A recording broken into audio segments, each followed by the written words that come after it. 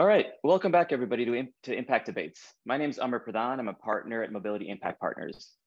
Mobility Impact Partners is a coalition of mobility stakeholders that works to identify common challenges, find solutions, and invest in those solutions. We teamed up with Barclays, Carnegie Mellon University, and others with guidance of the American Debate League to create today's program.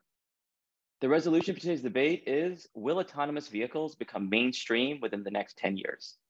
Arguing that AVs will be mainstream is Brad Templeton. Arguing that AVs will not be mainstream will be Professor Rajkumar. The debate will be moderated by Dan Levy, who I'll introduce shortly. Before we get started, there are a few housekeeping details to go over. Please keep yourself on mute and video off until the end of the debate. This session is being recorded and we'll post the recording at impactdebates.com. The debate is on the record and members of the media are free to use the material. In that regard, please note, very importantly, that all of the participants here are today here in their individual capacities, not as representatives of their organizations or companies. There will not be a question and answer opportunity for the audience during the debate, but please stay on afterwards. Debaters will be available to answer your questions after the event. Finally, we'll poll the audience opinion before and after the debate. Please go now to the chat and thumbs up the position you most agree with. Now, a quick intro. Dan is a senior equity research analyst leading coverage of the US autos and mobility industry at Barclays. Prior to rejoining Barclays in 2022, he spent 4 years as senior equity research analyst at Credit Suisse, where he led coverage of the US auto sector, ranking as runner-up in the institutional investor poll each year. He's also spent time at UBS in their equity capital markets group and Morgan Stanley in their private wealth management group.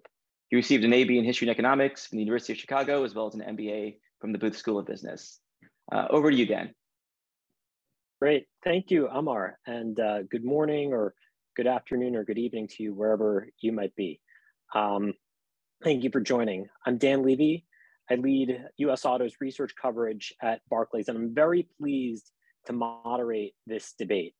I've worked with Mobility Impact Partners on a few of these debates, and I've found it's a very informative and fun setting to digest both sides of critical topics in the mobility industry. So hopefully by the end of today's debate, we'll walk away with better perspective on the path and challenges to bringing autonomous driving to the mainstream, which is quite topical given the history of efforts in this area and the hope of potentially radically altering the mobility experience.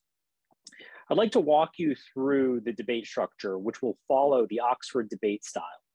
We'll open with 6-minute opening statements from each of the debaters, where they will lay out their arguments of pro and con on the core question of whether autonomous driving will be mainstream in 10 years, followed by 3-minute rebuttal statements. We will then proceed to discussion topics in which the debaters will be posed with 3 different questions. First, is Tesla's approach to AV viable? Second, what will be scalable and profitable for personal autonomous ownership in the next 10 years? And third is what will be profitable and scalable for commercial autonomous use cases in the next 10 years. In each of these sections, the debaters will provide 3-minute opening statements, followed by 1-minute rebuttals. We will then close with 2-minute closing statements from each of the debaters. All of this should last roughly 1 hour. So with that, let me introduce the debaters. Taking the pro side of the debate and arguing that autonomous driving will be mainstream in the next 10 years is Brad Templeton. Brad has had a long career in the autonomous driving space. His website, robocars.com, is the oldest site on the topic. He's a frequent contributor to the media, including on Forbes.com. He's worked on Google's self-driving cars team in early years. He's consulted with a variety of the largest automakers, investors, and a number of startups. In a prior career, he actually founded the world's first .com. Taking the con side of the debate and arguing against the statement of autonomous driving being mainstream in the next 10 years is Professor Rajkumar. Professor Rajkumar is the George Westinghouse Professor in the Department of Electrical and Computer Engineering at Carnegie Mellon University. He serves as a director for a number of organizations in the mobility realm. Both have been involved in the AV space for over many years, and so it should promise to be a very enlightening debate. So with that, let's kick it off. Brad, I'd like to invite you to provide your opening statements on why you think autonomous driving will be mainstream in the next 10 years. All right, thanks. Well, as you can see, my slides are embedded with me, and I'm going to take the affirmative. I'm going to outline why self-driving vehicles are well on their way to being mainstream in 10 years. And to me, this means that they're available in 50 or more major cities, being sold in decent volumes to private individuals for freeway and major road use. It doesn't mean you can buy a private car that does minor city streets or get a ride in every town. Now, we've actually see already pilot services operating in 31 cities around the world: San Francisco, Phoenix, Austin, Shanghai, Beijing, Shenzhen, Wuhan, Toronto, many others. Cruise just, I think, announced or put up ads saying they'll go into Dallas and Atlanta. Smaller delivery robot services are running in many more. Now, these passenger services are pilots, though some of the delivery services are actually out in production. I've made a map that you actually see behind me, and you can find on the web, of cities where services have been deployed or shortly will be deployed with no employee in the vehicle. And it's much more populated than people actually expect when they think this is many years away. Now, this has come, of course, through the march of Moore's Law, combined, though, with the greatest effort in robotics in history and a huge amount of detail work. Now, some people say that it's just been a lot of hype, and I've been one of the people maybe doing some of that hype. But most of it was from marketing people who didn't really understand what was going on, and we're definitely in the trough in Gartner's famous chart, but that enlightenment is coming. To understand how this grows, you must understand that the core target is the robotaxi, not the private car, which many people think, and that perfection is not necessary. It's not even the right goal before you can get to deployment and even commercial success. What matters when you want to deploy a taxi or delivery is that it's got to be commercially viable. It's got to handle a particular region or subset of streets, and it may be supplemented by other things like car share transit, TNC Uber sort of stuff, and car delivery. It does not have to do everything. It doesn't need to do all weather, doesn't have to handle all streets. To get really big, it just has to offer a service area that's large enough that it can offer car replacement to the urban dweller. And that can be quite lucrative. But it can also actually be pretty lucrative if all you do is replace Uber. That's nobody's goal. That's $34 billion business. Here we see Waymo's map of their Phoenix territory recently doubling and getting much larger. Now, you can do this when you've reached a suitable level of safety, as well as a level of road citizenship. To do that, you need an MTBF, mean time between failure, better than human. You need your error rate low enough, and the severity of error is low enough that you don't need to be error-free, and that's very important. Now, to solve this, one basic approach that several of the teams have followed is just to have seen so much of road traffic in your areas in millions of miles of testing and billions of miles of sim that the frequency of surprises is low. You'll never get rid of surprises entirely, but you can cut their frequency down. And even though corner cases don't just happen on the corners, you can measure how often you are surprised, and you can also measure how well you handle surprises. And you won't handle them all, but you can see how well you generally do and get your MTBF low enough and be ready to pilot, which they are, and then to deploy. Now, multiple companies have already reached that level, as I said, at least on safety, and they're working on reaching that level in road citizenship. Now, they've made a raft of great tools to get this confidence. Amazing LiDARs with great resolution, performance that will never miss something that's there, imaging radars with velocity detection and weather penetration.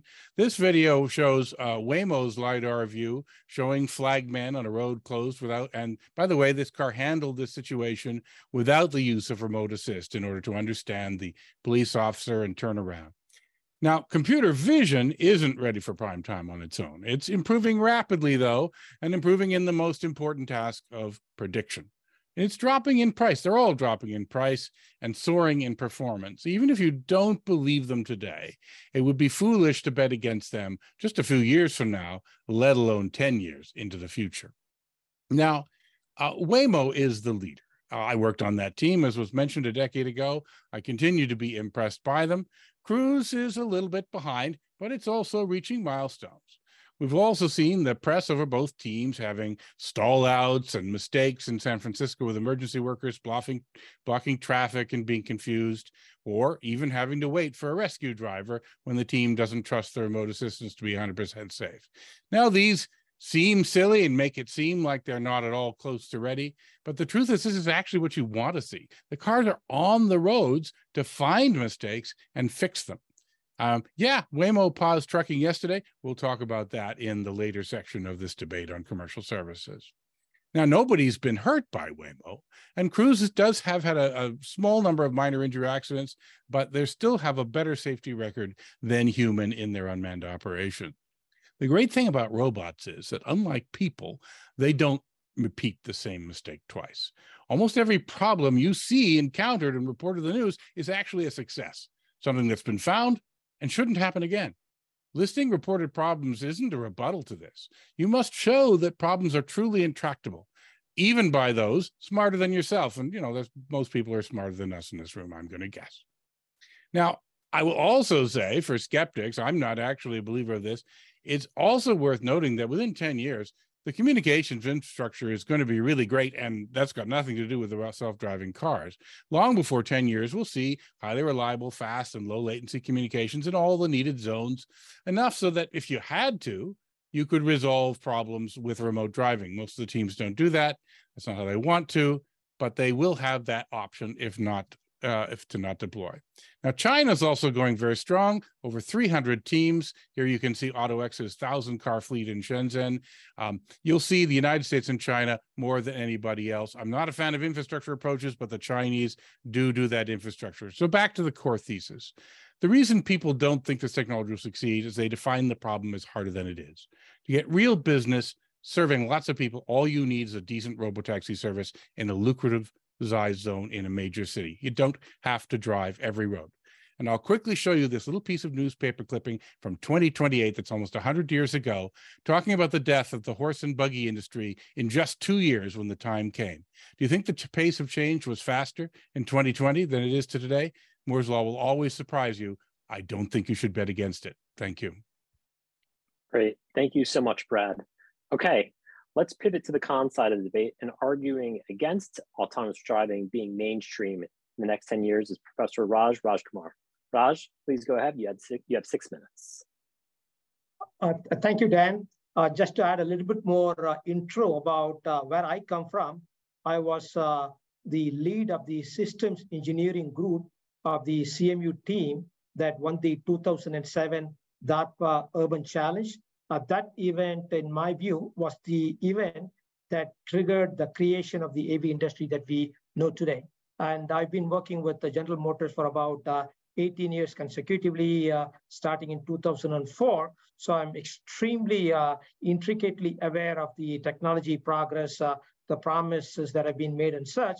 So we do AV software development on a daily basis. We test on private tracks and simulation and on public roads in Pittsburgh and beyond. So I really come in with that visceral experience, if you number one. Number two, I am very optimistic about autonomous vehicles literally transforming the face of transportation as we know it. I only do think that it's going to take time. It's a very complex domain. Next slide, please. So the key points I want to make is that I guess my fellow debater here, Brad, talked about the hype. Let me touch upon that. Let me give you a sense for the complexities of the domain, why it has been taking so long, and we are not there yet towards where AVs were supposed to be by this point in time. I will talk about the technology and primarily its limitations, which is actually going to take time. Let me talk about the business side of robotaxis. I'll talk about dependability and scalability that Brad touched upon. And I will basically make the opposite case that Brad did. I think there is a strong case to be made for consumer vehicles becoming highly automated, right? I'm talking about high degrees of automation, not full autonomy, right? Next slide, please.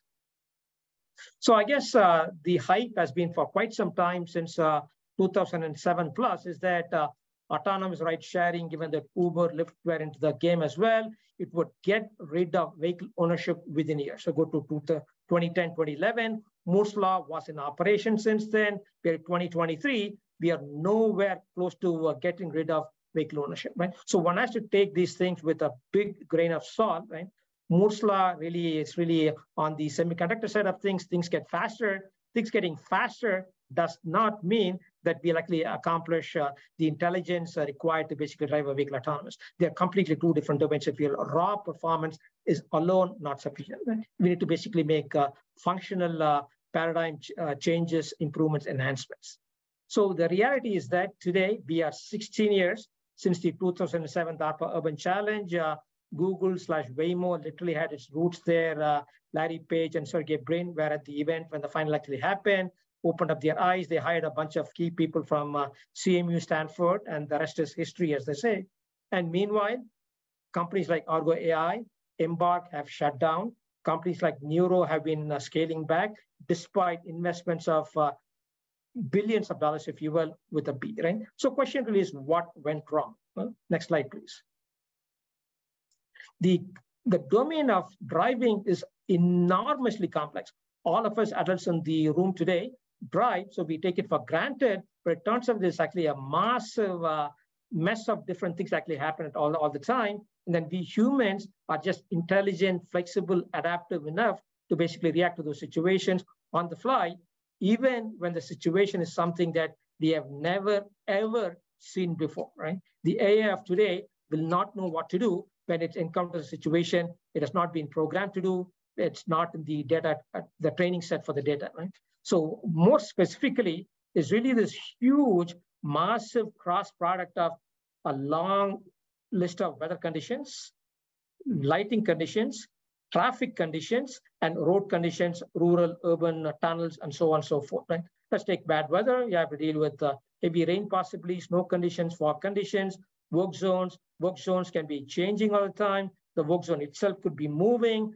Detours may be in place. When construction is going on, driving may be forced to go onto the shoulders, which may not be in the road maps, and so on and so forth. So work zones in itself actually constitute a very complex set of use cases. The next piece, basically, the picture says it all. Flagmen, basically, a flagman can actually use props of very different kinds.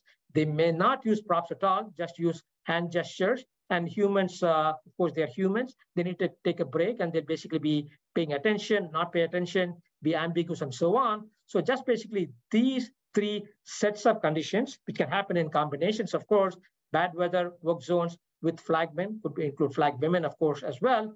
These are very hard problems for computers to solve anytime in the near future. So we have to be very cautious about what we mean by autonomy. Full autonomy is a long way away. Right? All these robotaxi companies, therefore, are restricting themselves to regions and cities where the weather is good, where the lighting tends to be good, and then when these quote-unquote edge cases actually happen, they basically say, hey, we're going to basically lend remote assist, or basically have the vehicle just basically wait there, send out a physical group of people to basically retrieve the vehicle from there and so on. Right? So yes, we have various deployments, if you will, but they are not where they need to be scalable and to make money and become a viable business. Next slide. So the technology limitations, basically, I guess there's this common deathway analogy that we'll talk about in the first segment of the debate when we move on to three specific topics. The analogy goes like, oh, humans, we drive with eyes alone, but we use our ears too, but so therefore computers can drive with cameras alone. The human brain is not a computer and vice versa. AI is the word that's, of course, being bandied everywhere.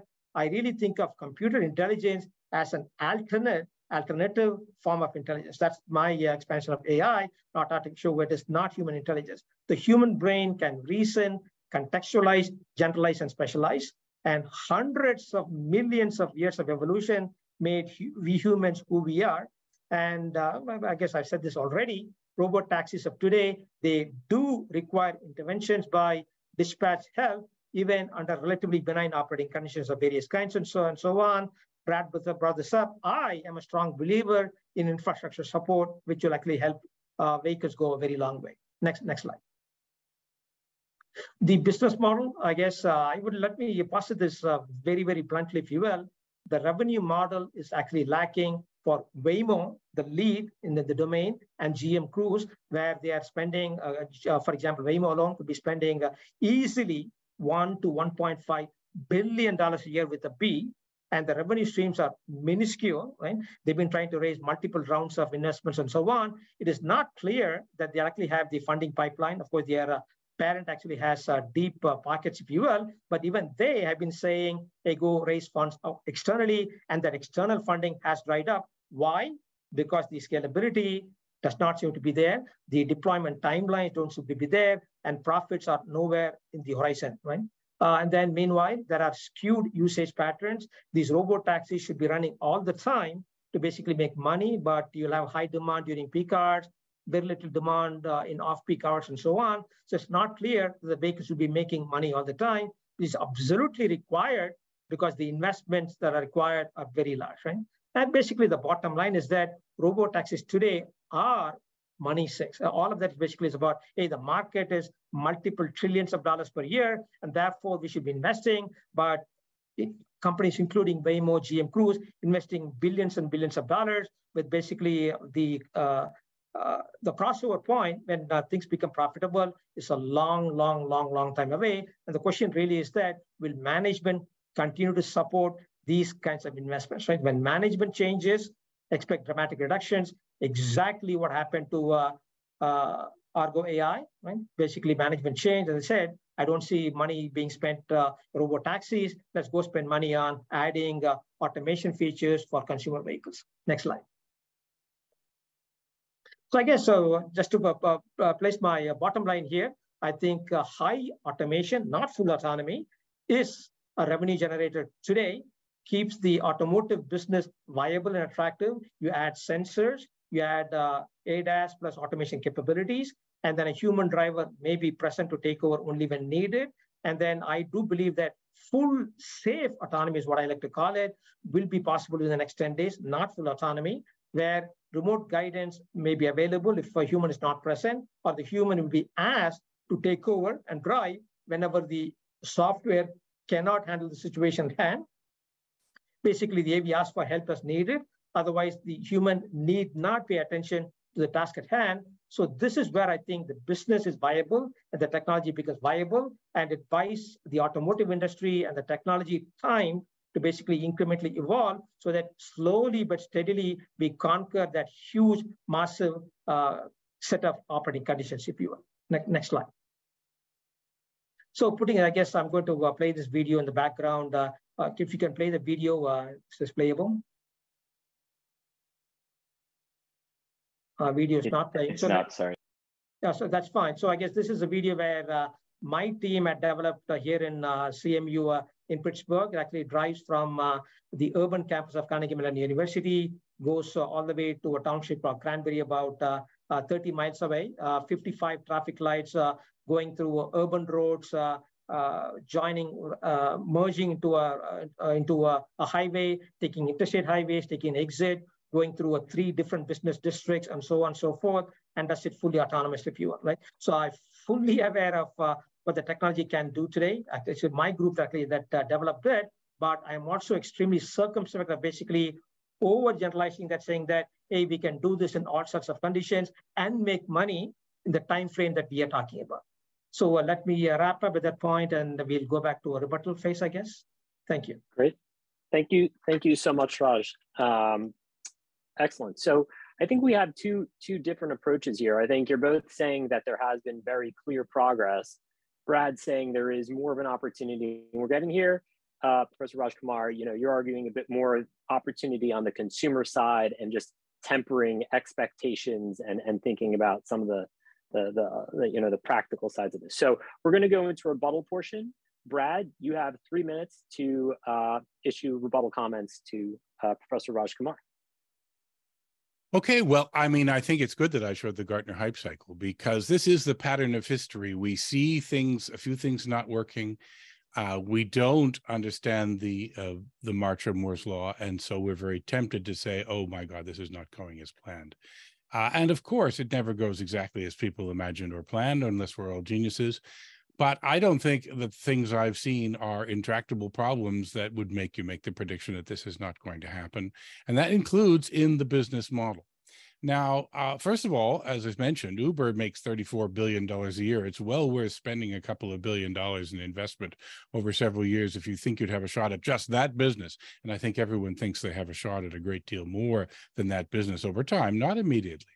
But a lot of people have asked sort of what went wrong. And I think the thing that went wrong is that the people who are not high-tech companies like Ford that shut down Argo never had the same ambition as companies like Google and Waymo and Amazon with Zoox and GM with Cruise and so on. They didn't think about it this way. They didn't want to see their industry turned upside down especially by high-tech companies. And so it's not surprising that they want to pull away from it. Now, all of the things that Raj listed, all of those complexities and weather issues, none of them are unknown to the major teams working on this. Everyone who is optimistic is fully aware of all of those problems and, in fact, is fully aware of more problems. They spend all day discovering new problems every day, and they know about them, and they're continuing to invest. Some are not, but many of them are continuing to invest. What you're seeing today, for example, with the vehicles in San Francisco, which get stalled for 10 minutes because they send a remote driver, that's them being too conservative. That's them being too safe. They run into a problem. The remote assist team decides we could give this vehicle some guidance for how to get out of this, but we're not 100% confident that that's safe. And we know that sending a person is 100% safe, even if very, very annoying. Now, that's turned out to annoy the city officials far more than they probably expected it to. So I think they made the wrong choice and should have moved to being able to get the vehicles out more soon. But that's very much a hiccup, not an intractable problem that keeps us away from 10 years or from this being here in 10 years. Yes, of course, humans are not AI, but the driving problem is not the same as, doesn't require to be a human. I've often said it requires artificial horse intelligence, that a horse can navigate the roads even without its human on board and deal things. So, no, I got that. So I don't think billions a year is too much. I think that we can solve these problems, and I think that a lot of very informed people are working very hard at solving these problems. I am not scared of it. I want to talk about the business problems when we get into the section on the commercial applications of this. I think the business opportunities remain extremely high.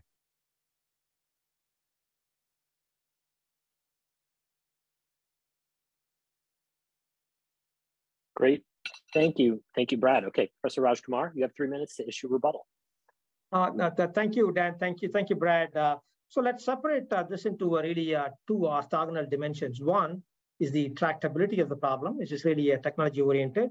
Let's then talk about the business and other related aspects of PO. So on the tractability side, so I'm a technologist. I've been working on intelligent autonomous vehicles, connected vehicles for a long time now, 19 years and running, if you will. I am very optimistic. I'm very bullish because that's what I do for a living on a day-to-day basis myself, right? So I do believe it's tractable. But I guess what I am saying is that the domain is so complex that it's going to take time, right? We have already spent 16 years since the 2007 challenge. We need more time. So human intelligence evolved literally over hundreds of millions of years. Don't expect to basically get that level of intelligence, something equivalent or better within 5, 10, 15, 20 years. Give us more time. We will accomplish that. We will be able to drive safely, if you will, autonomously, vehicles driving themselves, maybe with support from the infrastructure, and we will save lots and lots of lives. So that is what drives my work itself. We can actually save lives, minimize injuries, and so on and so forth. And meanwhile, people who cannot drive will be driven around autonomously and so on. Their quality of life will go up. So I'm very bullish about the tractability.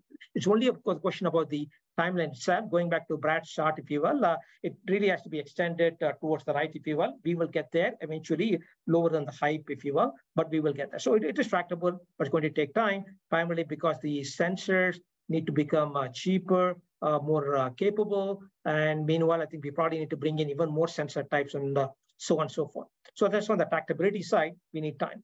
On the other side of the business side, which is where the pressures are coming from, all these companies, including GM, Cruise, and Waymo, they need money to keep the development process up and running. Right now, their revenue streams are minuscule compared to their expense infrastructure. The question is, how long can business put in the dollars, hoping that money will actually turn up some 10, 20, 30 years down the road, right? So really, that's a question, if you will. I worry about that so much so that the U.S. Department of Transportation is worried about, hey, venture capital has begun to dry up. Does the government need to step in so that we can actually keep pace with the Chinese and so on and so forth? And because it is transformative and beneficial to the transportation industry. I guess there are other issues like, of course, regulatory aspects, if you will, societal acceptance and so on. So it's basically that complete list of things that need to actually fall into place before it can happen. So let's not exaggerate, let's not hype it again, let's basically keep it promising. Thank you, Dan.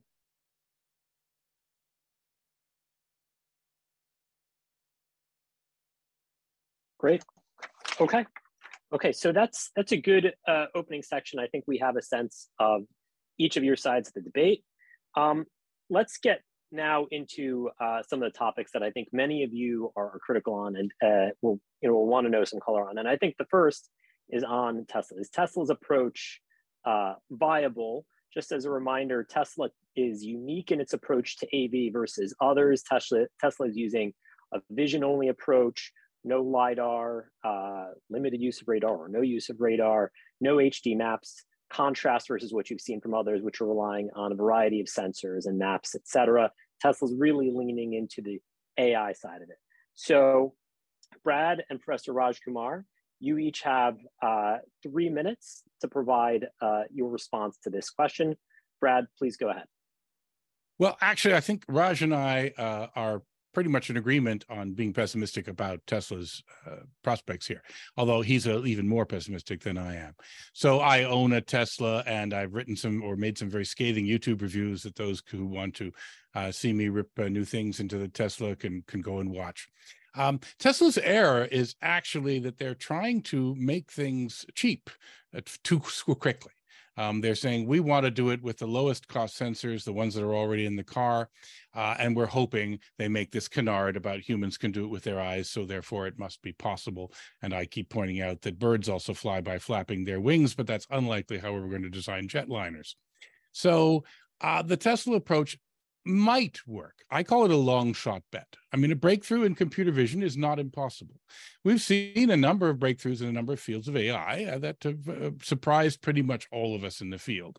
And you can't deny that such breakthroughs are possible, but they are a long shot bet. I think the other companies are making smarter approaches by basically saying, let's take every tool at our hands, the LiDARs, the radars, the infrared cameras, everything they can get their hands on, make it work in an expensive way. Raj thinks it's too expensive and then they'll fail because of cost, but make it work in an expensive way and then later make it cheap, which oddly enough was the Tesla master plan.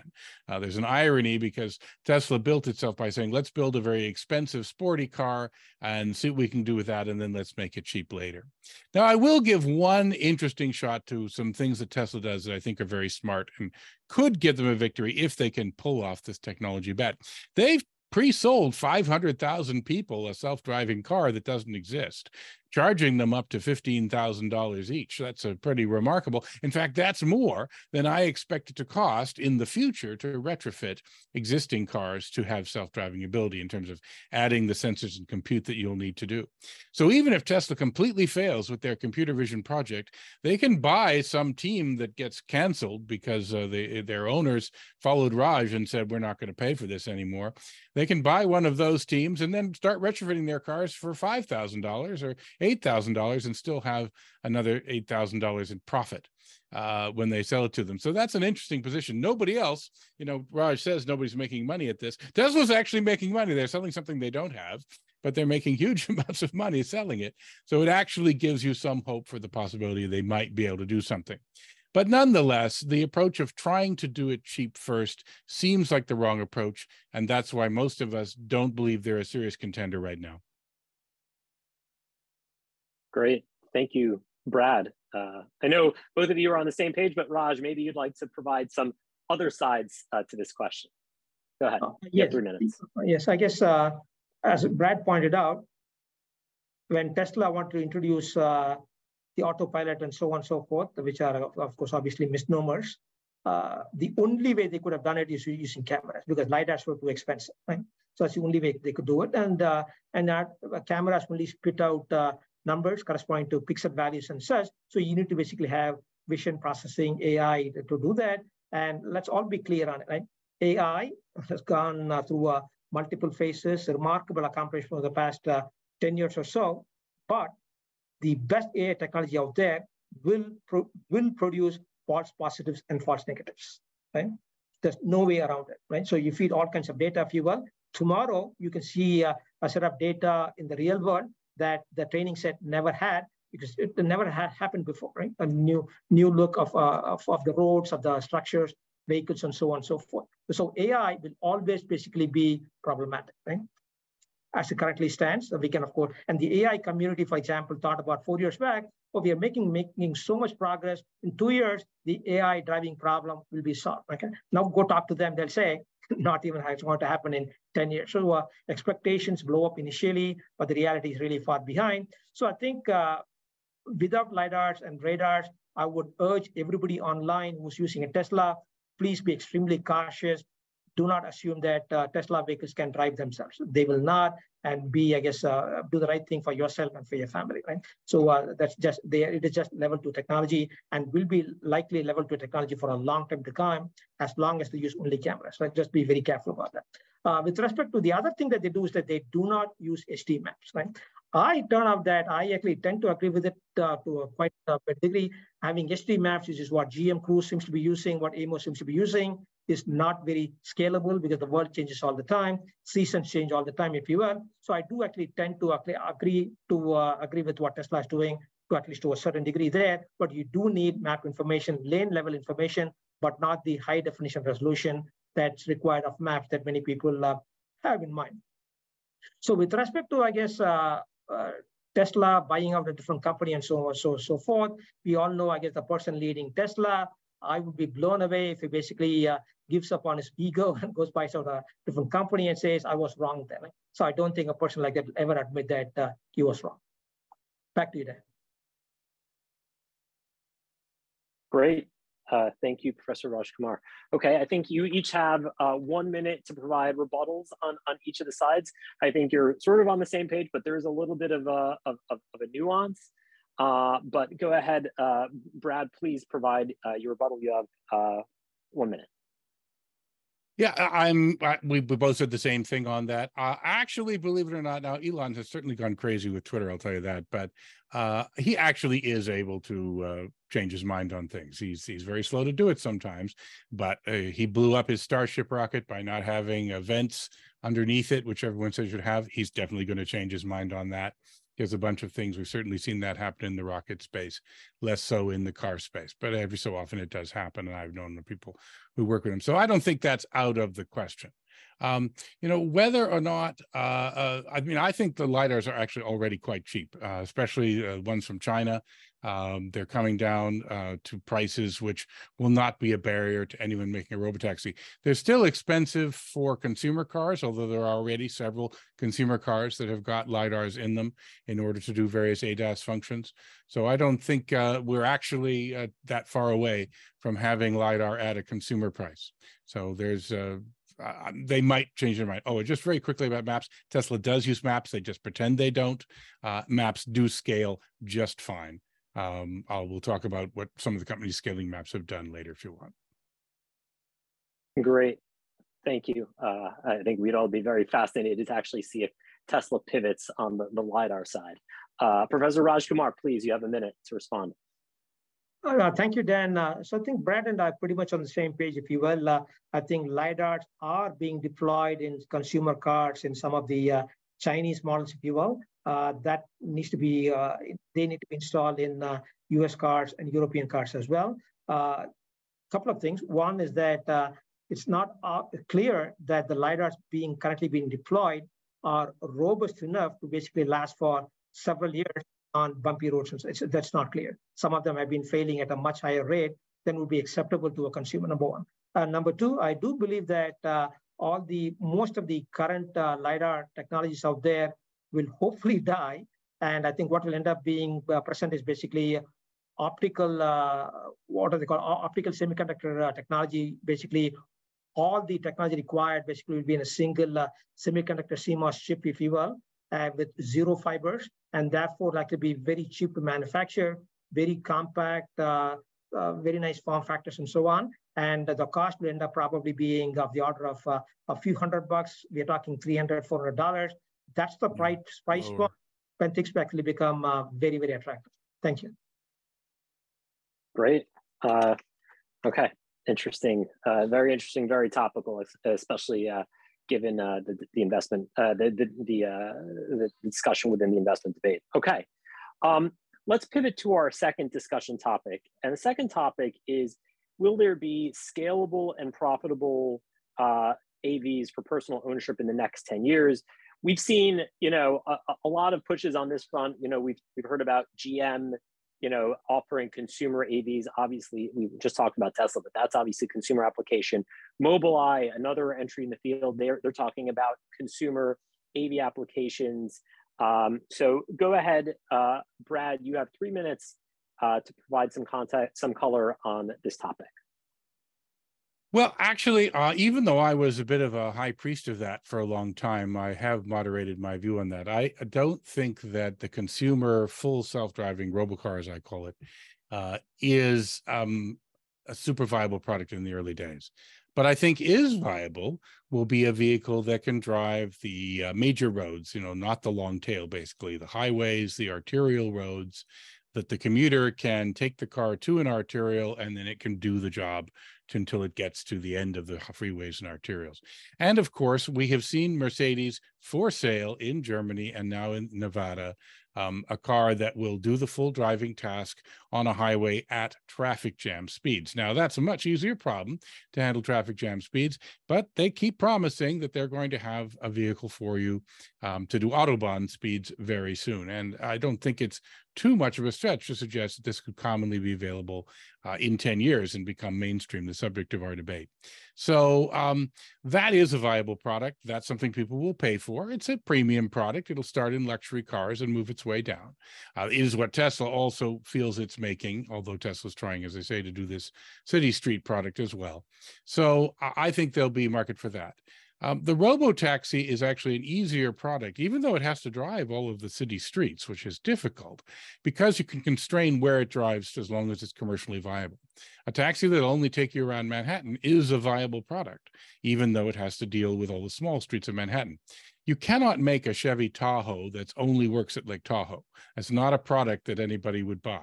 It's no good to have to build one city at a time. The robotaxi business can be built one city at a time, and that allows it to be a viable, growing business that can be made profitable region by profitable region, starting where there's no snow, for example, if you don't think you have the ability to handle snow. You can't sell a car across the United States if it doesn't have the ability to handle those weather conditions on all the roads that you warrant that it will sell on. That actually makes it much harder. And it turns out that the commercial value of driving that long tail of few streets isn't as high as we would like. People mostly want to get their time back from a product like that. It's not doing all of the other great things. It does hopefully provide you better safety, but it's not doing the ability to have a cloud of cars that can suddenly serve people and create a whole new style of transportation, which is the real long-term goal we're after with the robotaxi. So it can happen. I think it will happen, but it won't be if people are imagining it a car that can drive them everywhere. What it will do, though, possibly, is be able to drive short local distances to park itself in nearby parking lots or stand there, as I call it, or also to recharge itself. Cars that recharge themselves are actually a very interesting product with a lot of consequences for our energy system, and I think we could see some great stuff there. Great. Thank you, Brad, Professor Rajkumar. And I think, you noted it in your initial comments, a push toward the consumer side of it. So please go ahead. You have 3 minutes on this topic. So Dan, I presume this is only about the private vehicle space. Brad touched upon the public space, which is also the next question as well. Anyway, I am very bullish about the private vehicle space in the sense that consumers today pay for safety packages, ADAS packages, and quote unquote automation features like Super Cruise, Blue Cruise, Autopilot, the misnomer FSD, and so on and so forth. And people buy the automatic emergency braking, ADAS, all those features. So it is a well-known money-making business today, right? And once you basically add for example, LiDARs, even more radars, and basically add some processing capability, the driving features, functions can be significantly enhanced, right?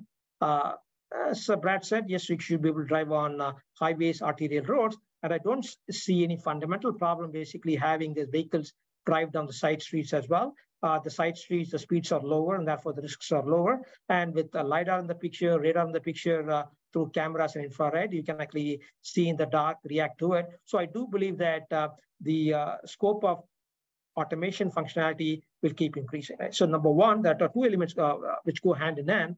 One, these are both viable, technically speaking.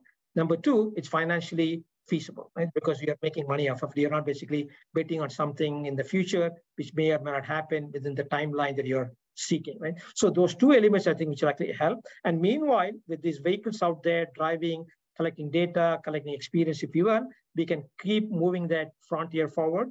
And when you run into edge cases today that you cannot deal with, the human steps in from the vehicle or remote assist kicks in. You may actually pay a subscription fee for that service. Or if you are in the vehicle, you take over, you're not paying attention, but when the vehicle calls for help, you basically step in and deal with the situation. And as we learn more and more, we basically keep expanding the frontier. And one fine day, we will reach what I call full safe autonomy, not full autonomy, but full safe autonomy. Aviation is the safest mode of transportation today, primarily because planes refuse to take off when the weather is bad. They refuse to land when the weather is bad, right? Those are very classic examples that the FAA has put in place for a very long time. The same thing will happen. The vehicle, the autonomous vehicle, will actually be self-aware, so to speak, know that in these conditions, it is not safe for me to drive, and therefore I will not drive. The human can take over, or I will pull over to the side and stop. So that full safe autonomy, I think that's actually going to be the viable piece of deployment, and that I believe will happen in the next 10 years.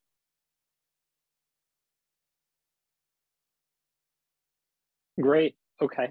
So clear opportunities on the personal or consumer side. Brad, maybe you'd like to provide a little further color on this topic. You have 1 minute.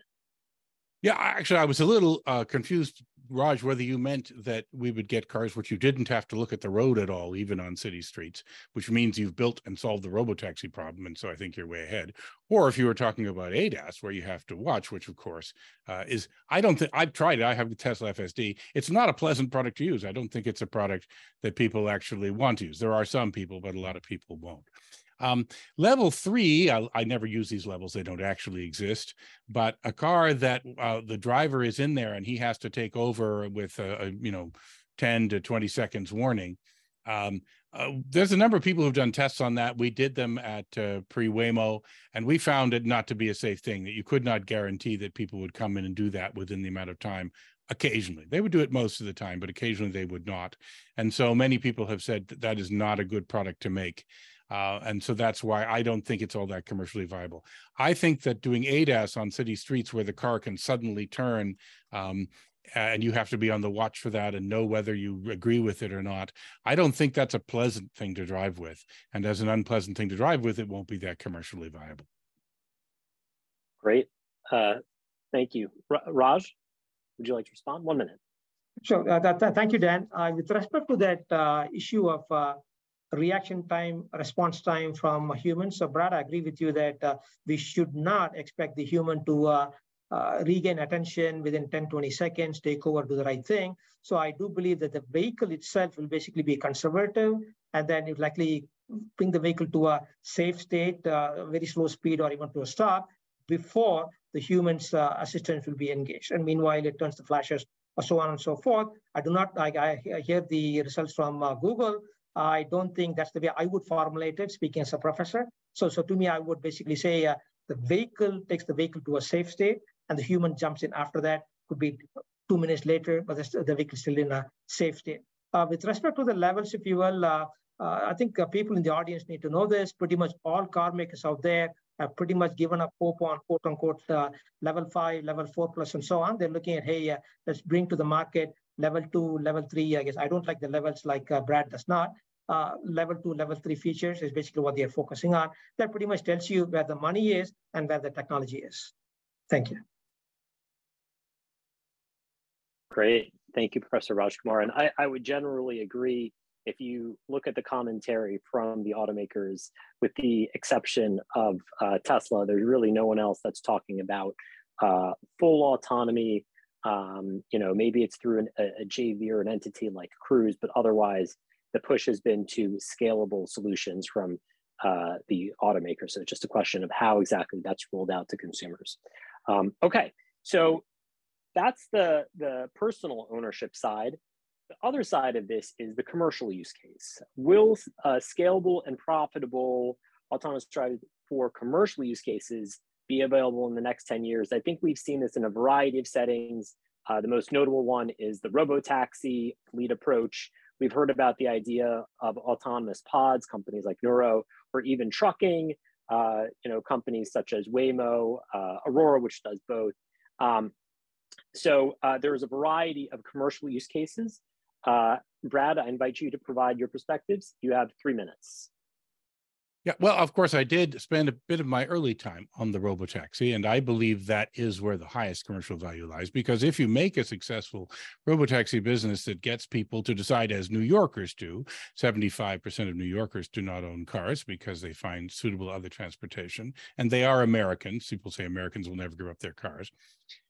If you can make that happen, you own the whole value chain. You're selling them the car, you're selling them the insurance, the parking, everything about the energy, of course, everything about automotive goes through you. And that's a very lucrative and nice place to be. It's what has attracted a lot of people into getting into that space.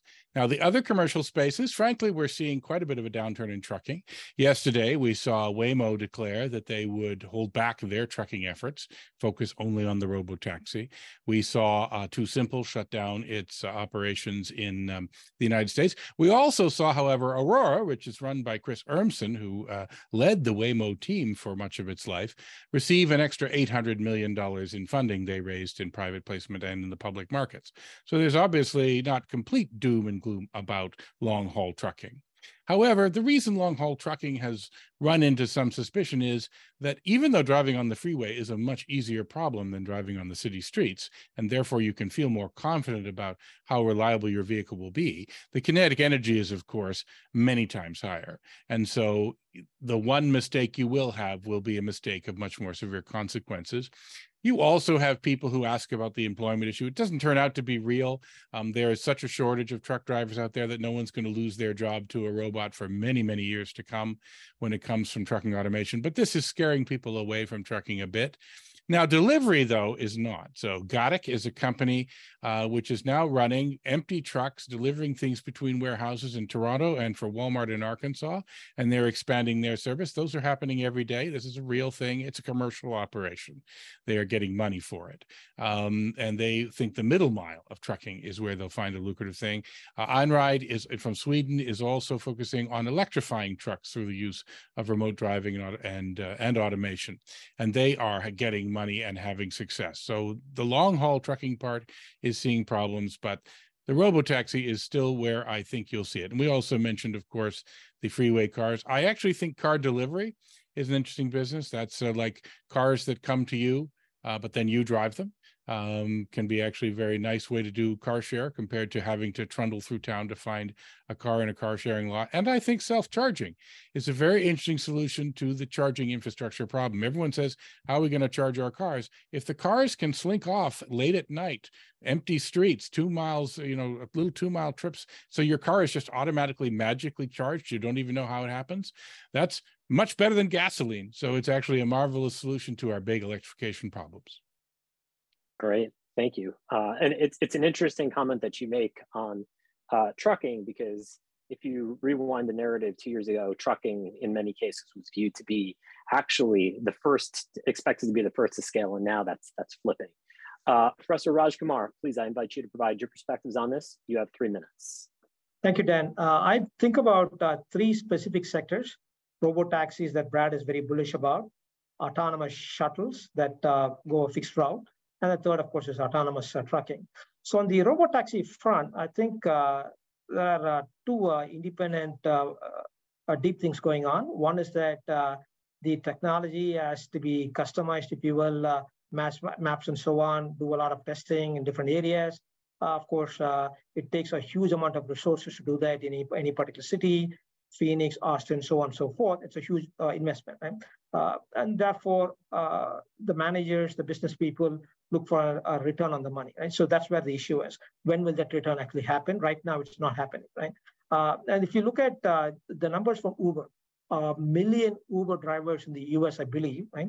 If each autonomous vehicle basically costs at least $100,000, it's probably more. $100,000 times 1 million is basically 100 billion. So like Brad's comment is that we don't need 1 million cars to basically make the business viable, deploy to only a small number of cities and such. But you need to basically have that scale, start making money. The core development team remains the same. The testing team remains the same, but then you're able to basically scale, and then the scale is basically where the money keeps pouring in without any money being spent, and that's where the business becomes profitable. So I think that's a fundamental business tension, if you will, where in order to move to a new city, you need to basically do more development, more testing, and so on and so forth. So the robotaxi model is not organically scalable, if you will, problem number one. With respect to autonomous shuttles, today, the laws do not allow drivers to be taken away from the vehicle, and in which case you basically have a shuttle with all the sensing, processing components in them, and you basically have a human driver supervising the driving. It basically becomes financially not so attractive. Right? You actually have the vehicle, which is expensive, and the human already. So I guess it remains to be seen how that plays out. Companies like May Mobility. With respect to trucking, Brad and I are on the same page. Seems like a simpler problem, but it's at higher speeds, and the weight, the kinetic energy is much, much higher. So when the very first accident actually happens, how will society react? How will the regulatory infrastructure react? Remains to be seen, right? So that goes back to all the edge cases that will happen in practice, crashes ahead, debris on the road, sudden bad weather, icy road conditions, slippery oil on the roads and such and so on. And then when things go wrong, of course, there'll be a lot of second guessing, armchair quarterbacking, and so on. So that needs to be played itself out, right? So a country like China probably has an advantage that they could basically mandate some things to happen or not happen, if you will. So I'm less gung-ho because the risks are higher. There's no human in the truck or in the vehicle, and therefore that causes problems. Thank you. Okay, great. Thank you, Professor Rajkumar. So in the interest of time, we're going to skip the rebuttal section to this. I think you're both somewhat on the same page. It's just a question of infrastructure, scalability, et cetera. I want to cheat though and use that time for one thing, because I completely forgot to mention something pretty important. A company I helped build called Starship, which has done 5 million autonomous deliveries by using a simpler problem on the sidewalk. I would say it's doing autonomous vehicle delivery today and almost would classify as mainstream in 2023. So I just won the debate, but that was, people will argue, of course, whether the sidewalk is the real thing or not, but I just wanted to, I'd forgotten to mention that, and I feel very remiss because it's one of my own companies, so. Great, okay. Okay, well, let's wrap up. Brad and Professor Rajkumar, you each have 2 minutes to provide your closing statements. So Brad, please go ahead. I always have to go first, which is, of course, definitely the wrong place in a debate. But Raj has basically said that it's too hard and it's too expensive. And that's why he's skeptical about it becoming mainstream within 10 years. It is not a task for ordinary investors and VCs. It is a task for people like Larry Page, who he mentioned, billionaires who have the will to make things happen. But they do have that will, and Jeff Bezos and various others, Apple, all these companies are getting in this game. These are the companies with the vision to make that happen. Those pilots are here. They're going very strong. We're going to see them solve the problems in robotaxis and delivery and the other things that we mentioned. They're just not intractable as far as anyone can say. And I even would question anyone who wants to make a prediction they're intractable today, which Raj did not. But I do run into people who believe that. If you can make this happen, and you can make it so that it, like in New York City and like many cities of Europe and many other places, you provide a service which is viable and can replace the cars, you do get to be in the catbird seat of a $5 trillion industry. The billions invested so far are drops in the bucket compared to the potential for victory there. Victory is not guaranteed. None of these investors imagine that it is, but it's a well-worthy investment. And we have, as I mentioned, companies like Google, Apple, Baidu, Amazon, General Motors, the biggest and most powerful companies and some of the most forward-thinking companies in the world are the ones going after it. And the Chinese are going after it like crazy. We don't see what's going on in China, but if you've been impressed by what's in the United States, there are even bigger scale things going on there. I think the tech's still a bit better in Waymo, but those Chinese companies are very impressive. The public actually is going to love this. Everyone thinks they'll fear it, but every time we see what happens when you put members of the public into one of these vehicles, they trust it too much, frankly. Within a very short amount of time, they're trying to figure out more they can do with it than they're supposed to. I don't think we're going to have any difficulty in getting a large number of people to pay for these services when they're available and bring them mainstream in the next 10 years. It's coming, and it's going to change the world. Great. Okay. Thank you, Brad. Professor Rajkumar, please, you have 2 minutes for your closing statement. Sure. I guess just to reiterate what I said earlier, I am a strong believer in how automation, connected autonomy with infrastructure support will actually transform transportation as we know it. But we need time. The problem space is very, very complex. And with time, we will actually conquer it. And they are tractable, but it's a question of time, right?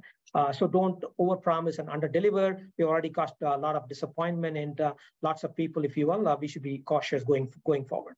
As I said, consumer vehicles can actually incorporate cameras, radars, and LiDARs, need to become more robust, even cheaper, and then let them drive on highways, arterial roads, eventually the smaller roads, and so on and so forth.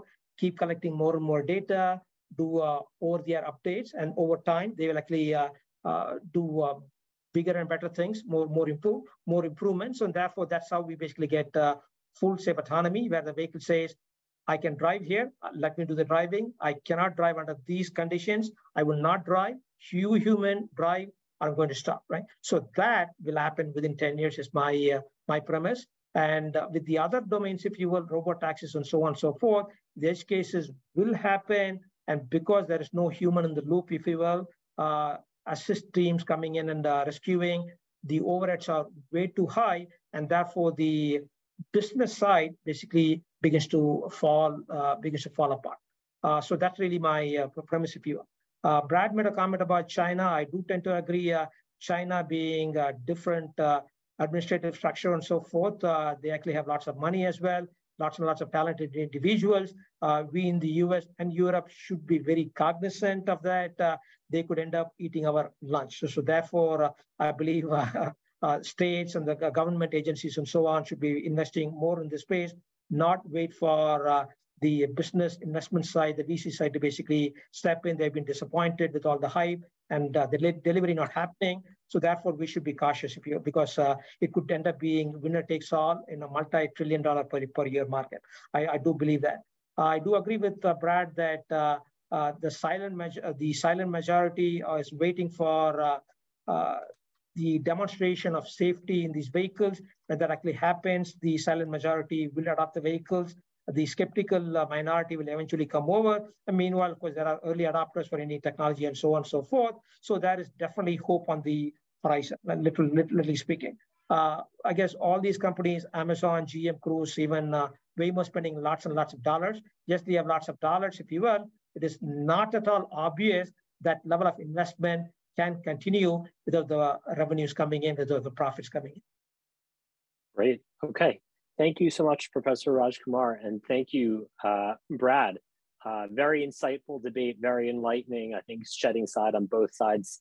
And I think to me, really a question of just how do we manage, there's been clear progress, how do we manage expectations going forward? So with that, Amar, I'll hand the mic back to you. Thanks, Dan. Thank you all for joining today. Before we go to the reception, please take a moment to go respond to the poll question in the chat. When we started this debate out, it was about 50-50 split between pro and con. Let's see what we get after the debate, whether we changed any minds or anything else. It's a bit of a sampling here. So I really want to thank Brad and Raj for agreeing to take so much fire today and for helping us understand a really complex issue. Also like to thank Dan for keeping them honest. Thanks also to Barclays, Carnegie Mellon, and everyone else who helped bring this together.